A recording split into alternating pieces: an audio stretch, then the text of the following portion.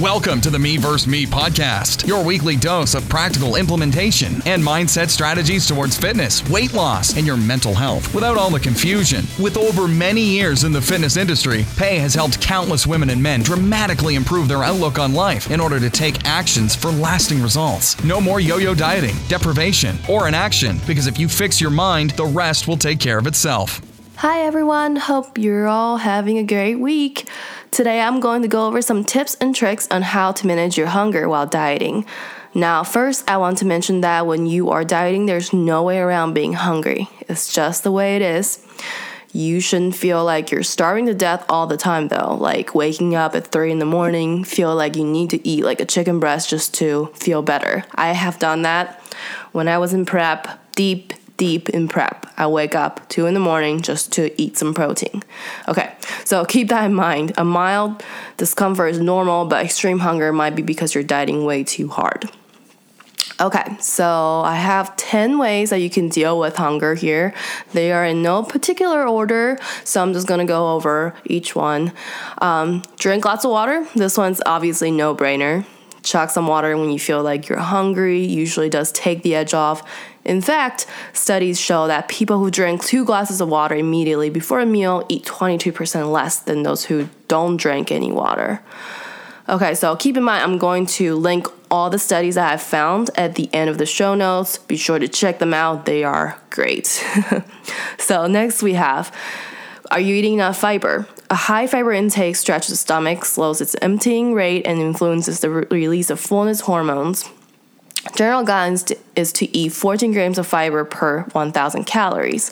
Fiber not only keep you full, but also great for digestion. Of course, there's always too much fiber, can be a good thing. So just don't go nuts on the fiber. Like I said, general guidelines, if you aren't tracking, is to eat 2 to 3 servings of fruits and vegetables, and you're good to go. Sleep. I have done an episode specifically on sleep already, and how you can get better sleep is in episode 10. Be sure to check that out. Sleep deprivation also increases levels of the hormone ghrelin, which is known to stimulate appetite.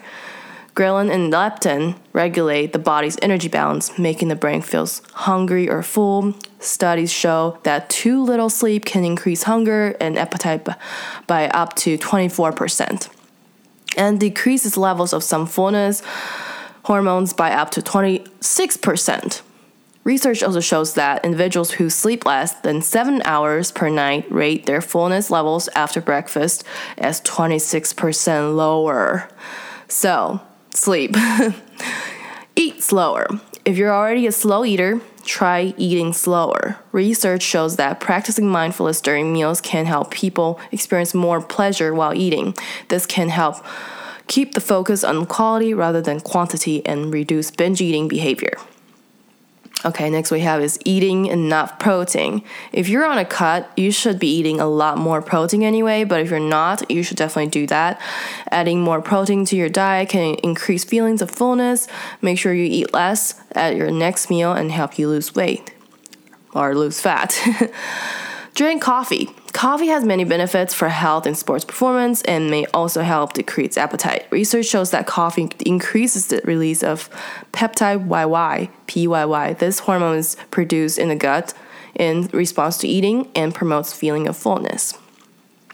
Of course, you can always go work out.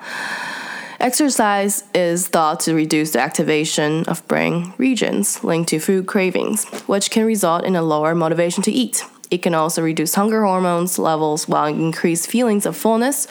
Research shows that aerobic and resistance exercise are equally effective in influencing hormones levels and size of meal eaten after exercise. So, next we have reduce your stress.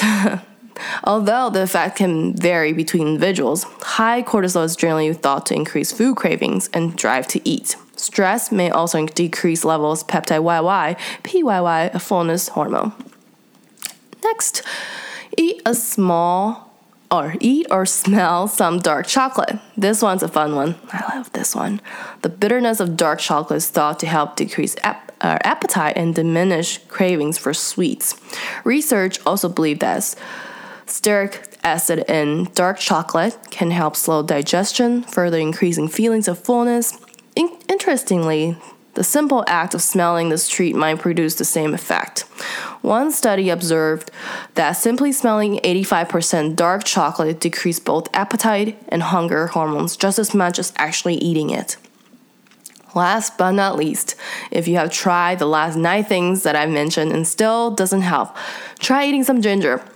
Ginger has linked to many health benefits. Those include reduction in nausea, muscle pain, inflammation, and blood sugar levels. Interestingly, recent research adds another benefit to this list: hunger reduction.